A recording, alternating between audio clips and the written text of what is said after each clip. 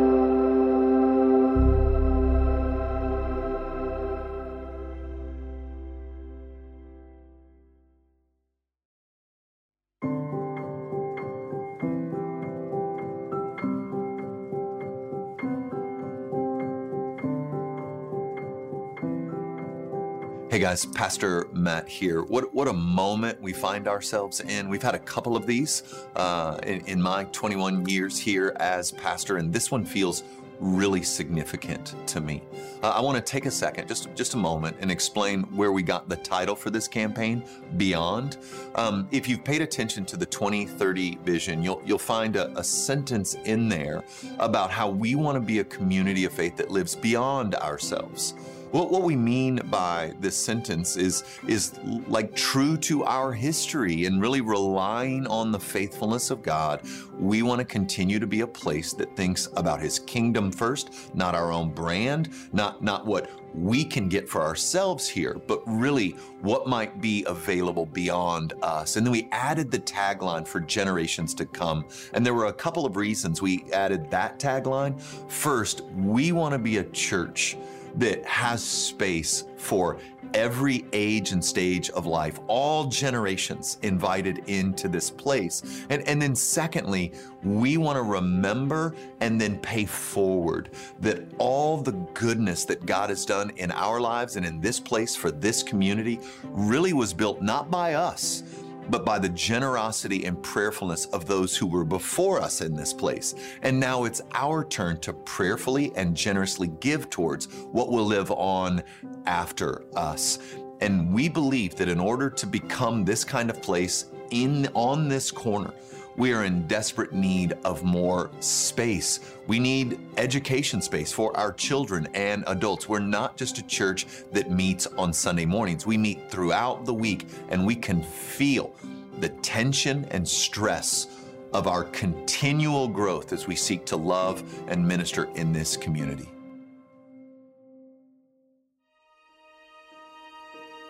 Hey, I'm excited just to share with you some key priorities that we have for the Beyond campaign, namely 3 key priorities. The first being the next generation. We're excited to create and designate space for not only the church of today, but the church of tomorrow, the next generation. And so we're building and designing and planning and preparing. I'm excited for this space to be used to train up, raise up, and communicate to the next generation that we love them, we believe in them, and we believe that they were made for the day and the day was made for them. The second priority is the priority that we have around a multi-purpose space, a multi-purpose venue right here on this campus. Really a venue that will hold about 500 people that we can use for a variety of ministry offerings and options. Weddings, funerals. It's going to be a really spectacular space designed to be versatile for a diverse set of ministry uses. That's our second priority. And then our third priority is this, that we want to be, and you hear us say it all the time, we want to be a welcoming home. And so we'll do that with an expanded foyer, some new color schemes in the sanctuary, new outdoor venues and places to sit, to gather, to linger, to be together. But we're saying this, hey, welcome home, welcome home. And we're doing all of this for generations to come.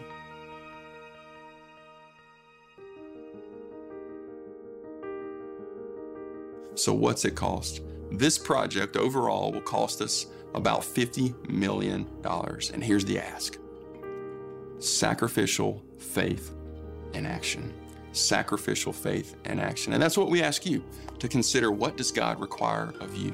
He's going to require the same thing of you that he requires of me. Sacrificial faith in action. Not just enough faith, but sacrificial faith. And not passive faith that, oh, somebody else will take care of it, but active faith. Sacrificial faith in action. What does it look like for me and for you to pick up our cross and follow after Jesus in this project? That's the ask.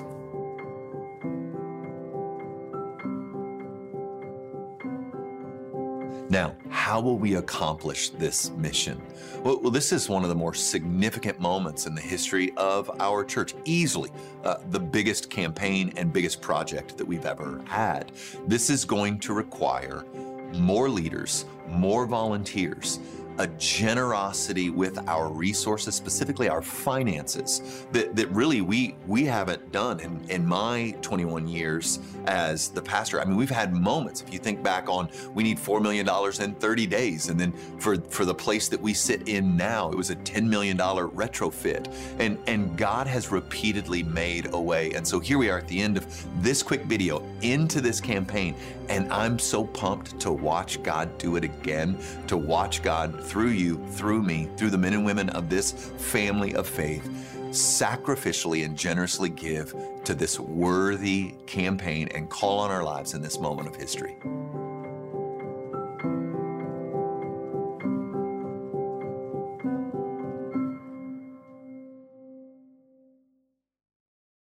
Good morning. My name is Tom Kite. My wife Billy and I serve in Connections and are home group leaders, and I also help in the finance group, in the care group, and in production. Today's scripture reading is in Matthew 6:25-33. Therefore I tell you, do not be anxious about your life, what you will eat or what you will drink, nor about your body, what you will put on. Is not life more than food, and the body more than clothing? Look at the birds of the air. They neither sow nor reap nor gather into barns, and yet your heavenly Father feeds them. Are you not of more value than they? And which of you, by being anxious, can add a single hour to his span of life? And why are you anxious about clothing? Consider the lilies of the field, how they grow. They neither toil nor spin. Yet I tell you, even Solomon in his glory was not arrayed like one of these. But if God so clothes the grass of the field, which today is alive and tomorrow is thrown into the oven, will he not much more clothe you, O you little faith? Therefore do not be anxious, saying, what shall we eat, or what shall we drink, or what shall we wear? For the Gentiles seek that all of these things, and your heavenly Father knows that you need them all. But seek first the kingdom of God and his righteousness, and all these things will be added to you. This is the word of the Lord. Thanks be to God. Well, good morning. If you have your Bibles, go ahead and grab those. That will be our passage for today. About a year and a half ago, I got a phone call from a friend of mine who has multiple different jobs. I think everybody knows a guy like that. It's like, now what do you do? And he does like 6 things. And one of the things that he does is he runs this like Christian adventure travel thing. And so he said, hey, I'm wondering if you would be interested in this. I'm putting together a cruise in like a 42-room sail yacht out of Istanbul to visit like the letters to the churches. Like we're going to go to Ephesus, we're going to go to Philippi, we're going to go to Patmos. And I would love for you and Lauren to pray about and consider. We'll fly you to Istanbul, we'll put you at a nice hotel, we'll get you a room on this sail yacht. And for about 25 to 30 minutes in the mornings before we get off the boat on Ephesus, could you give us an overview of Ephesians? And if we get an overview of Philippians, an overview of the book of Revelation. Now, you need to hear me say that if I'm ever outside of this place, outside of my home, ministering in other places, it is a prayerful, let's look at the calendar, let's see if this works according to our priorities kind of decision for us. I also want you to know that I did none of that before I said yes to his offer. I did not pray. I did not look at the calendar to see where the kids would be. I didn't look at our calendar to see what was going on here. I said, this is an invitation too good to say no to. It's not going to happen again, I don't think.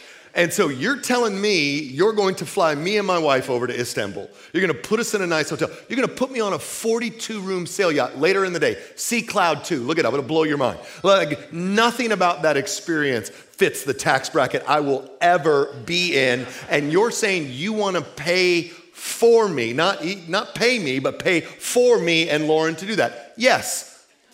And then I said, Lord, would you? Okay. And then we started looking at the calendar and there was some stuff with the kids. And so I called my in-laws and we're like, hey, guys, real quick. Do you think for about 12 days you could? No, okay, well then we'll split time here and here. And we just made it work.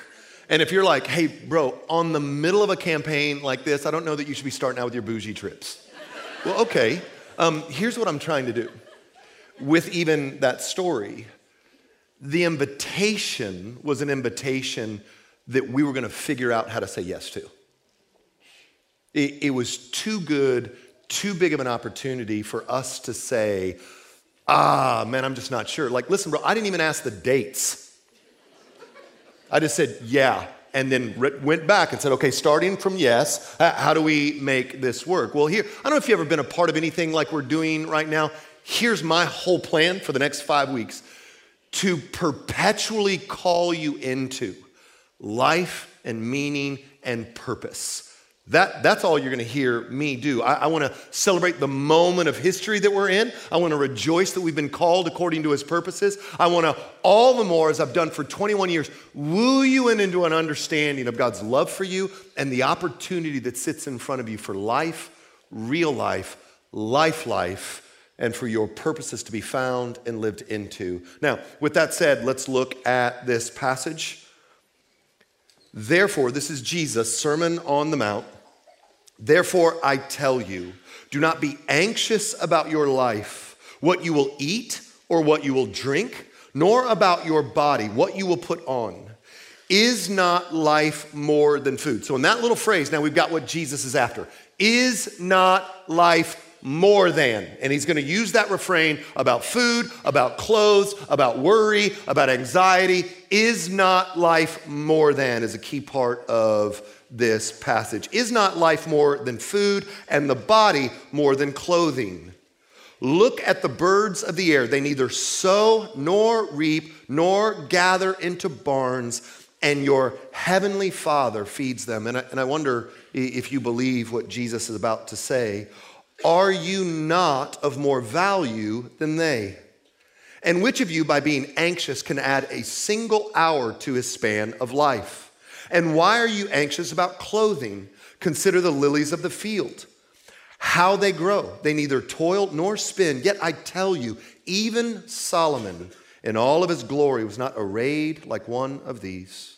But if God so clothes the grass of the field, which today is alive and tomorrow is thrown into the oven, will he not much more clothe you, O you of little faith? Therefore, do not be anxious, saying, what shall we eat, or what shall we drink, or what shall we wear? For the Gentiles seek after these things, and your heavenly Father knows that you need them all. And verse 33 is the solution for anxiety, depression, fear, worry, the whole gamut of psychological issues that plagues us. But seek first the kingdom of God and his righteousness, and all these things will be added unto you. So here's my outline for you type A'ers. I just want to help you breathe.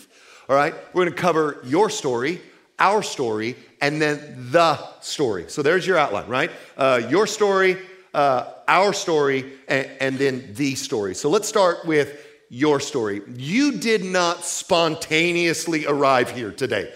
Like, you are a product of a billion factors in your background. You have a family of origin that you came from. There are things that you love about yourself and things that you hate about yourself that you don't quite understand. Well, all of that is wrapped up in the highs and lows of your life, the wins and losses of your life, the way your parents decided to discipline or not discipline, their attentiveness or non-attentiveness. There are all these issues that have led you to this moment. You are a product of a long, complex history, and I think this is extraordinary and beautiful. The Bible tells us in Psalm 139 that you have been wonderfully and beautifully made, that your physical makeup and your personality type actually was woven into you in your mother's womb, according to that text, for the days that the Lord has made for you. We read in Acts 17 that not only were you uniquely wired, but you were uniquely placed. In Acts 17, we find out that the times in which we would live and the boundaries of our habitation, actually the Lord was involved in that, and he was involved in that according to that text so that men might seek him and find him, though he is not far from us. So you've been uniquely wired, you've been uniquely placed. And then the Bible wants to argue that you are uniquely gifted, that God Almighty has put a treasure in you that when found and unleashed brings about purpose, meaning, and beauty in your life. That this is you. This is your story. Like a snarky thing my dad will say about this next generation, not because he knows them, but because he reads a lot of stuff he probably shouldn't be reading. He's like a bunch of snowflakes. And he means it in a derogatory term. But there's actually something true about it. Like, look at me real quick. There has never been anyone like you ever in the history of the world. There will never be anyone like you ever again in the history of the world. You are uniquely and beautifully you. Wonderful, amazing. God has done a profound thing in you being you. And God has not and will not waste a single high, a single low, a single heartbreaking event, a single victory in your life. He weaves all of it into a tapestry of grace and mercy. You are a sight to behold. You really are. You're just a sight to behold. And one of the things the gospel wants to convince you of is that that's true. Not in a way that you might elevate your self-esteem. The Bible's not interested in your self-esteem. It's interested in you seeing and acknowledging the goodness and beauty of the Creator God of the universe. You've been fearfully and wonderfully made. This is why even Ephesians 10 says that you are God's workmanship. The Greek word poiema, it means like you're God's poetry. Like how does poetry happen? Thoughtfully, slowly. I guess I'm not a poet. Like it's well thought of, and there you are. Like you have been well thought of, uniquely wired. And here's what's crazy. At the same time that I want you to know that you've been uniquely wired, uniquely placed, and uniquely gifted, fearfully and wonderfully made, the poetry of God, if you stay there, and that's the only story you know, you are going to be prone to bitterness, cynicism, anxiety, and some depression, because all of that has been intentionally and purposefully, divinely placed in you, not for you, but for, according to the scriptures, the days that he has for you, the gifts he gave you for the common good, that you have been uniquely wired, uniquely placed, uniquely gifted for something bigger than you. And so the first place we're starting is our story, your story. You've got a unique one. Yours is not the same as your neighbor's isn't the same as yours. Uniquely wired, placed, and gifted. One of my favorite things, if you and I ever get to sit down over a meal, or I just want to know your story, I want to know where you came from. I'm going to try to move the conversation away from maybe more trivial things. I want to know how you grew up. Tell me about, navigating this season of your life that's those awkward seasons for all of us. How did you transition here? I want to hear your story. It'll help me understand you, and I want you to hear mine. It'll help you understand me. You're a product of a lot of complex things that brought us to this moment. I always find it to be profoundly beautiful to watch how God pulls us from such various backgrounds with various experiences and lands us in the same family of faith. So that's part one, is your story. It's a beautiful, right, good thing. And then you've got our story. And by our story, I mean the story of the Village Church, because it's some way, whether you're in the room or you're watching online, you have intersected. Your story and our story have kind of hit in this moment. Maybe this is your first time ever being here, and so welcome. You're about to interact with our story. just like you as an individual didn't spontaneously show up here today, neither did we as a church. We have a history that kind of makes us like we are. We have our own vibe, our own feel, our own sense of values, and those are driven by our story. Those are driven by our background. You'll be able to see and understand some things about how we are, why we are, as I read through some of our history. In 1845, the Southern Baptist Convention Missions Organization was founded, and they had a desire to see the Mesos and Comanche and other Indian tribes come to know Jesus. So they sent missionaries out to these plains, and not only were there missionaries, but also other settlers. And so they were sharing the gospel with settlers. They were sharing the gospel with Indians. And in 1869, just literally right down the road from here, the Holford Prairie Church was born. 13 people built it. It was built where Old Hall Cemetery is now by McGee Lane. Do you know where that is? Over by First Baptist Church of Louisville. That's literally where it was. That cemetery is, if you're a little bit old school in here, churches used to have cemeteries in their property. And it was a way to remind the saints that we're only here but for a minute. They were all moving towards this moment. So they just like to have the cemetery out back. I think there's new laws around that now, but that's where that cemetery came from. It was a part of this Holford Prairie Church. And then you got to know, man, that God really worked in that little prairie church. They exploded from like 13 to 37 people. And when they hit 37, they just thought, we've got to move this thing in town. And so they moved to downtown Louisville and became the First Baptist Church of Louisville, Texas. What's funny now, if you know where First Baptist Louisville is, they're actually back towards where they originally began as a prairie church all those years ago when nothing was here. And First Baptist Louisville planted a church in 1962 called the First Baptist Church Lakeland Baptist Church, which is there on Interstate 35. And then in 1978, Ben Smith, who was the pastor of Lakeland Baptist, just tremendous man of God, believed that the heathens over in Highland Village needed a church that could minister in this unique, because I don't know if you know this, one of the reasons we're Highland Village is because a lot of people from Highland Park actually had lake houses here on the lake. So we became Highland Village. We were the little Highland Park village out by the river. And so Ben wanted to plant a church to reach men and women that were moving into this area. And so a group of men and women come and they plant Highland Village First Baptist Church, which is, by the way, us.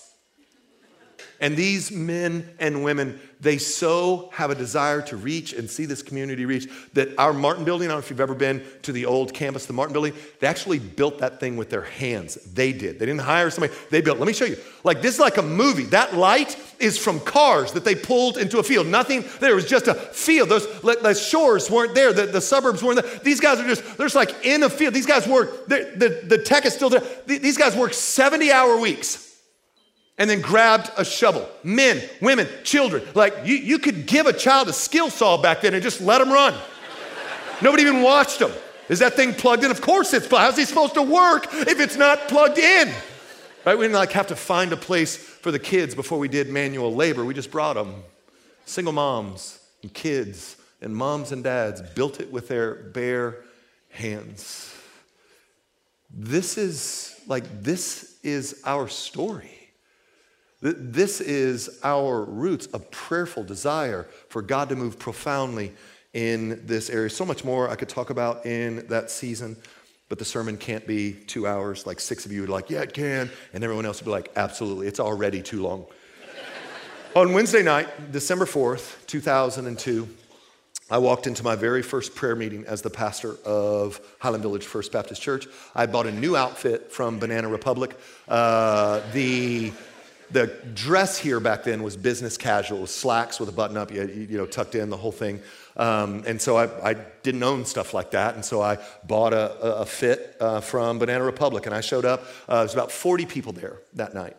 And they were a bit shell-shocked. One of the things I didn't have time for is the village actually had, they had this moment where they kind of swelled to about 500 people, and then there were some significant things happened that caused the church to shrink and begin to collapse in on itself. I don't have time for all of that, but it left them shell-shocked and disoriented, and I would argue a little nervous to risk. And so there were about 40 of us that night, and I was just trying to cast vision prayerfully. And so I said to that group that had so wet the carpet with tears, asking for God to work and move. I just said, right now, you and I sit in the middle of a community where there are tens of thousands of people who don't know Jesus, aren't interested in Jesus, or maybe if they do, he's kind of just like a little side thing they've attached to their life, but certainly not King of Kings and Lord of Lords. And God will use us if we prayerfully seek his face. Those men and women will come to join us here, worship King Jesus here, and whole generations and bloodlines will be changed forever if we will prayerfully step into obedience for all that God has for us. Now, for the next 10 years, we grew by 1,000 a year. And that might sound awesome to you. If you were here, it was a nightmare. Not only are we growing by 1,000 a year, but half the people that were growing by, in fact, probably 80% of the people that were growing by, they're like 23. You want to grow by 10,000 23 to 26-year-olds in a decade long? No, you don't. You do not. Man, back in those days, if you were 37 and I saw you, I'd be like, you got to help me. You got get in here, help me, right? You're looking around, I don't know, is this a kid's church? Oh my gosh, it's not a kid's church, please help me. Please don't go where there are people your age. Help me here and now. Some of you are here because I literally had that conversation with you. Help me, please. And then we were running 6 services a weekend, 2 Saturday night, 2 Sunday morning, 2 Sunday night. I think somebody probably told me that was a dumb idea back then. I'm fairly certain I couldn't hear it. 28-year-old Matt struggled to hear things at times. And we did it, and we just hit the breaking point. And so we called the church to 6 weeks of prayer and fasting. We called it Venture. It's literally, I don't know what else is ahead of me, but that right now, that is the highlight of my 21 years here at the Village Church. We'd fast all day Wednesday. We'd meet on Wednesday night. We always turned away from that. That's the only time in my life here that we've had too many people show up after fasting to pray. And man, we just worship. We ask God to accomplish and give us reprieve and relief in a way that only God could get credit for. We didn't want to be able to teach other churches how to do it. We just want to go. We prayed and God answered. And 2 days later, I got a call from the pastor of Grace Temple in Denton. That campus literally sits on the campus of UNT. UNT uses the parking lot during the week. And he's like, we would love to become the Village Church North. He used the word marinate. That was never my word. And I was just like, well, how about this? How about I stand up on Sunday morning and go, look, if you're driving from north of the bridge, why don't you stay there and help us revitalize that church? We've got another worship leader. We can head up that way. But for reasons that are way too long to get into, he's like, that's not going to work. And so the multi-site era of the Village Church began. At its height, we were 5 campuses running about 15,000 on the weekends. When you got near Christmas and Easter, that would ooch towards 20,000. And we began to yet again pray about what the Lord had. We're going to keep doing campuses. We're still planting churches. What do you have for us? And we got the strangest prompting that we were actually supposed to roll all of that off into autonomous churches. And so we had to come to you. Our bylaws are going to help us not give away $60 million worth of real estate and other assets without you saying we can. It's not that kind of ecclesiology, right? And so we came to you with this campaign where we weren't asking for money. We're like, we think God wants us to give all of this away to be about his kingdom more than we're about our own name and our own brand. And instead of an ever-increasing mega giga thing, we feel called to sow into the Metroplex, autonomous, highly contextualized, biblically serious, spiritually alive, zealously missional churches. And you guys were amazing. Who says give away 60 million plus worth of assets and real? You do. You did. You love the kingdom. I love that about you. And so we started and we rolled all of them off. In fact, a couple of them are actually in their own campaigns right now. They're growing themselves. They're seeing people come to know Jesus. They're making disciples. Like there's one of those churches that collapsed after they took me off the screen. In fact, I still have a little bit of offense that they all voted at over 90% to do the thing. Like Denton, everybody gets Denton, right? Bunch of hippies. They're like, I've showered today. I don't really work there, but man, Denton's like 93%. We should do this. And then everybody else was higher. You can't get church people to agree on 90% of anything. These days, even Christ as Messiah might be controversial, but not our church. Like every one of them, over 90%, we should do this, we should do this, we should do this, and they're thriving. It's a beautiful season of our church, and that's led us to this moment. That's a bit of our history. If you've never understood some of why we do what, like this is what's playing in the background, and that's just some of it. We've got a lot more, but I don't have the time. Now, if you stay in your story, and I've said it this way for 20 years, the more you make your life about you, the more miserable you're going to be. It's just 100% true. I think it's true on all sorts. It's certainly true biblically speaking, and not that the Bible needs any help, but psychologically and sociologically speaking, the more you're a navel-gazing king of your own soul, captain of your ship, the more miserable you're gonna be. What kind of pressure are you putting on yourself? Like what, you've got to determine the moral universe? Some of you don't even have a sense of direction. If it wasn't for your phone, you'd have been lost trying to get here. And you're gonna build a moral universe? Like we've been duped to believe that what I think about life should be supreme. That's asinine. Think about the different seasons of your life that you believed different things, that now you're thanking God that didn't work its way all the way to the foundation of your life. Really? You're the king of You're the king of the universe. Like you know what's best. Come on, man. No one's betrayed you as much as you have. No one's lied to you like you. No one's failed you like you. Really? Your utmost? No. The more we do that, the more we're prone to everything in this passage. What am I going to eat? What am I going to drink? What am I going to wear? What am I going to live? What's going to happen? Why is this? I hate that. Why is that? It's the default we have to operate on because it's too small. And here's what I'd say about the village. We're too small. There better be another story. There better be another story than your personal one, which I think is spectacular, and our corporate one, which I think is spectacular. The good news is those stories only function correctly when they're oriented around the story. So here's how I'm going to tell our story. The story. The only story that all stories flow up into, right?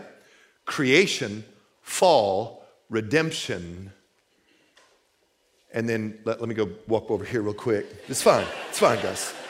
It's fine. Restoration. There it is. Sometimes I say consummation, sometimes I just wanted to be true. So let's start with creation.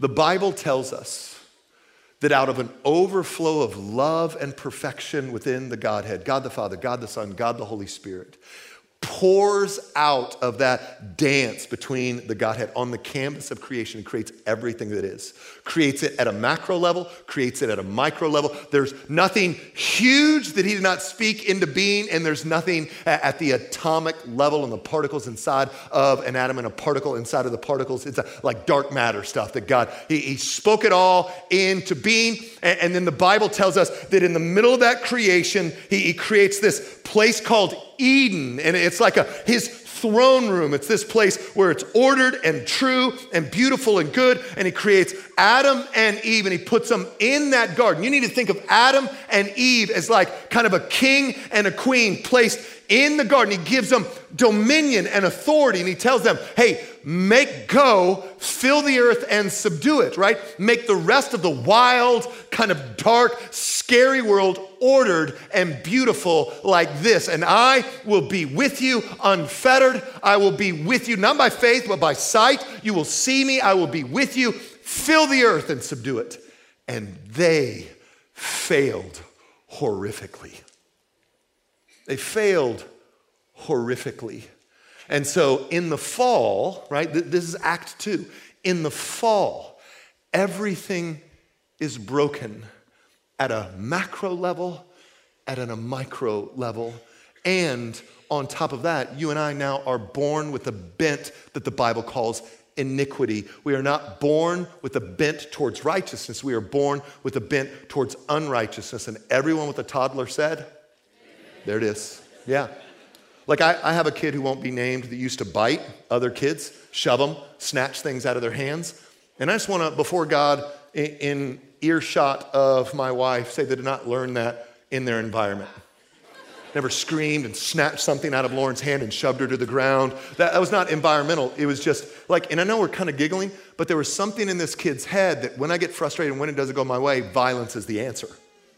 That's iniquity. That's a bent towards. It wasn't, let me pray for my brother or sister. It was, that's mine and I'm going to take it by force.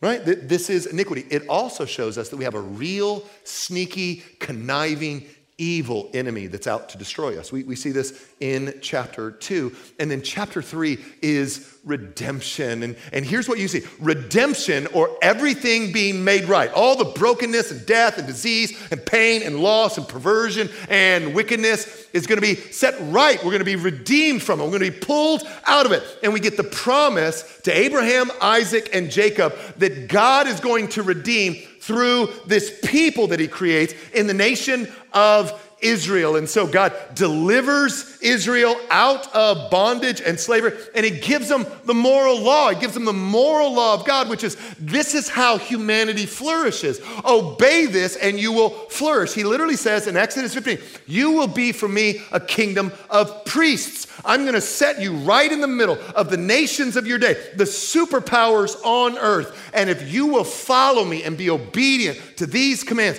you will flourish in a way that make the nations look in and say, surely God is among them. Surely he is good. Surely he is true. Surely he is beautiful. And they failed. Every king, every prophet, every generation catastrophically failed in doing this. The Apostle Paul would talk about it this way, that weak as we are in the flesh, we could not do. Therefore, God did in the sending of his son. And so at the right time and in the right place, God sends the second person of the Trinity, Jesus, the Christ, to earth to be the king that we could not be, to be the reigning ruler that we could not be, to be the prophet that our prophets could not be, and to fulfill the story of Israel. Now, why do I think that's important? Well, I think that's important because this is the story that the gospel's embedded in.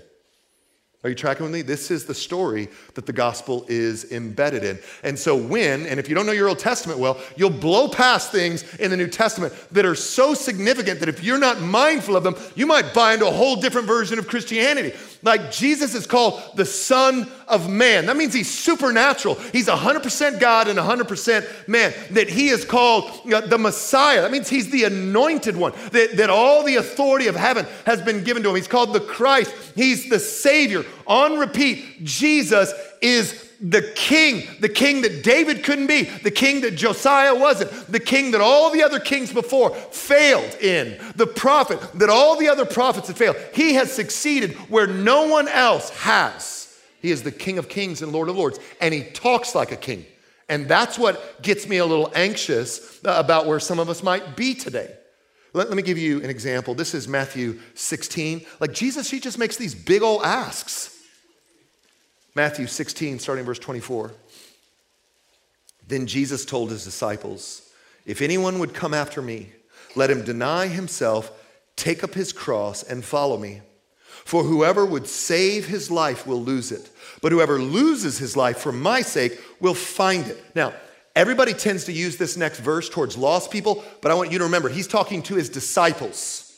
For what will it profit a man if he gains the whole world and forfeits his soul? Or what shall a man give in return for his soul? Do you see it? Like Jesus is making kingly commands here. He's not your homeboy. And if you rightly receive the message of salvation, I think you can be saved. But the real life that Christ has promised you is only found and experienced in submission to his kingly reign over our lives. We don't have an errand boy. We have a king who rules over our life. And if we will ever get into the beauty and mercy and grace and power and strength that he's promised for us, it will be forged through obedience to his kingly reign. And I'm telling you, I meet with people all the time, even here, it kills me, like who think Jesus isn't working for them. who are not following him in any way. It's just like they got this like fire insurance tucked in their back pocket and then ringing that bell for Jesus to let them get that, that raise at work, or ringing that bell so that God would fix their kid, or ringing that bell. So it's just like we want to make Jesus our errand boy. And he's going, you want life, life, life, life? Real life, deep life, meaningful life? Come and die. Come and die. You know who does know how your life should work? Me. You know who knows how to pull from you that treasure I put in you? Me. And this is where our personal story, and God help us, even the story of this church, better tuck up under his kingly reign. Jesus is the Redeemer of our souls. And then this has an end.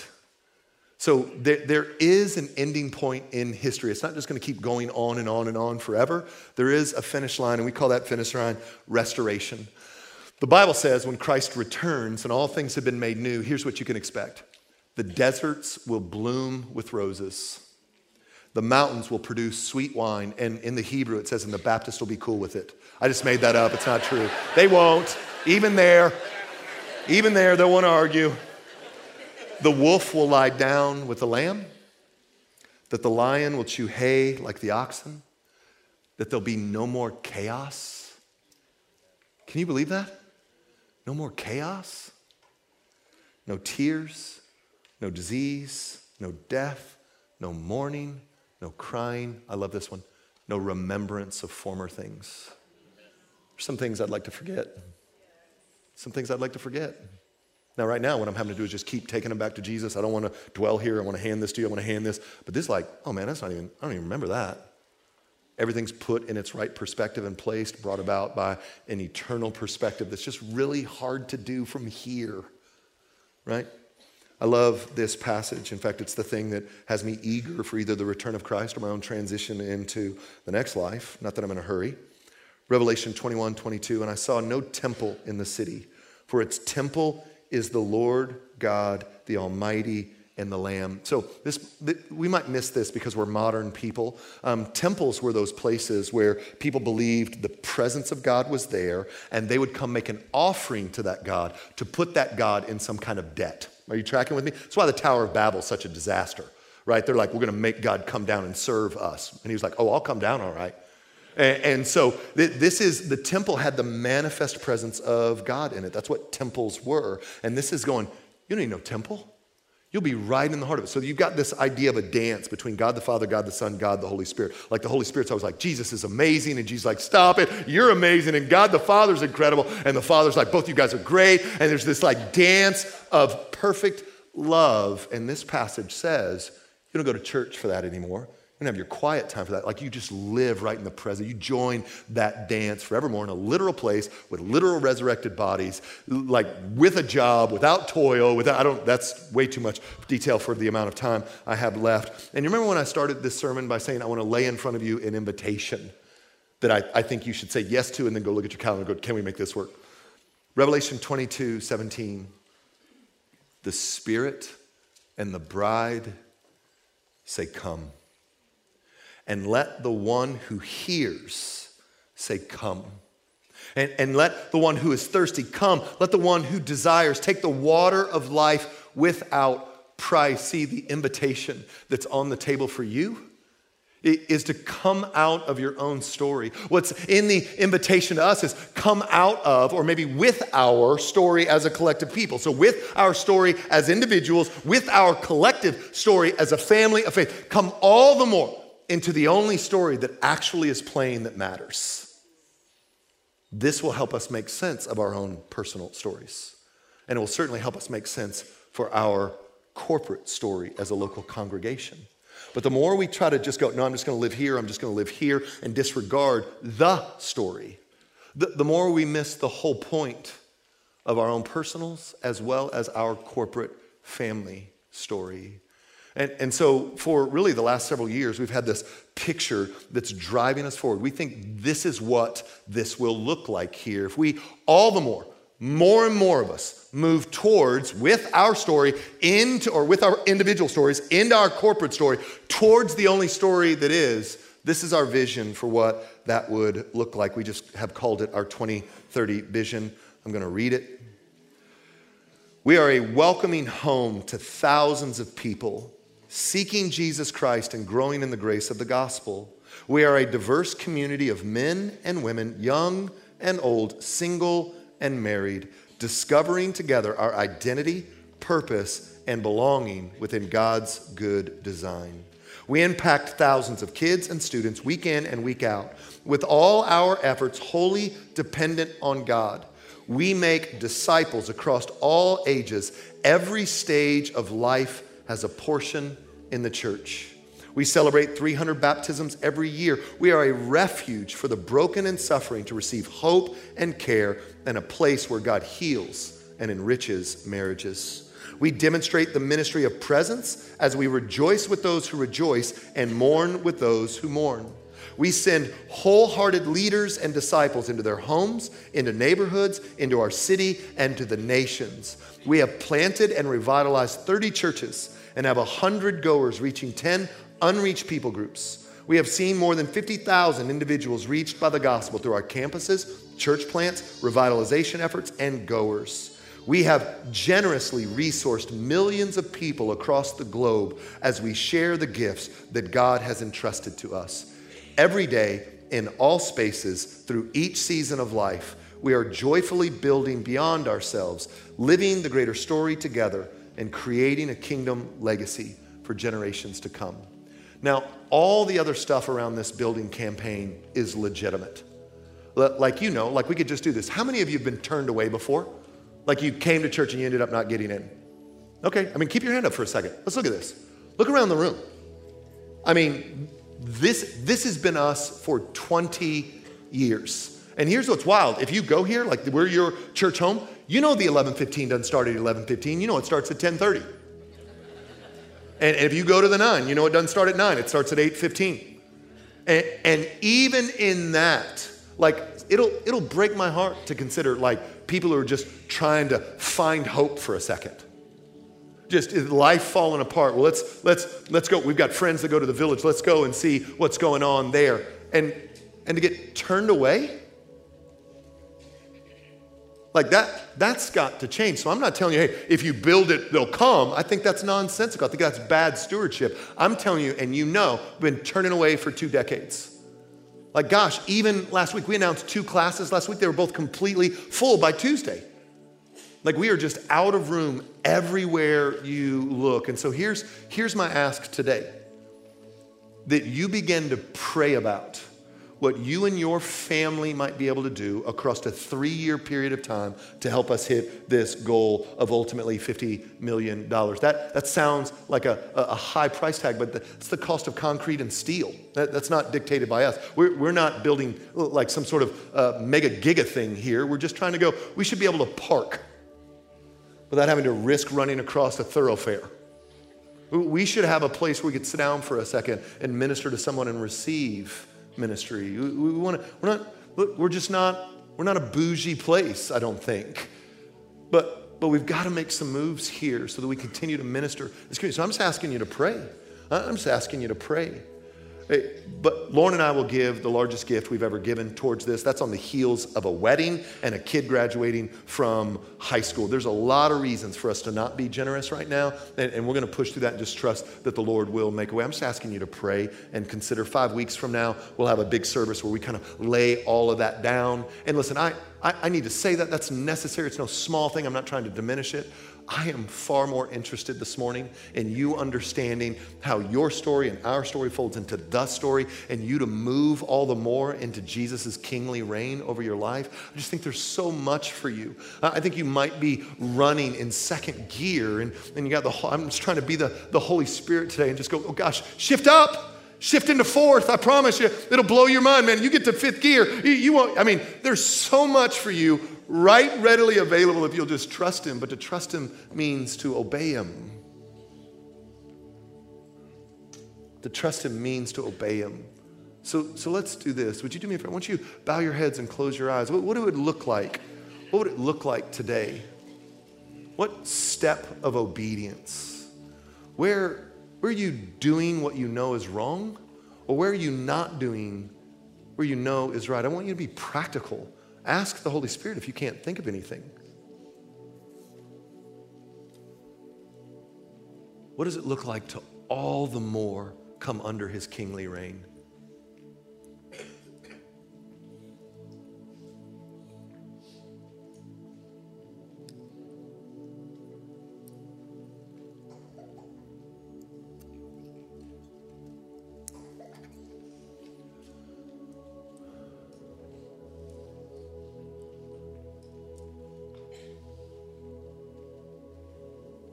Father, I bless these men and women in the name of Jesus, those watching from home and those who are in the room.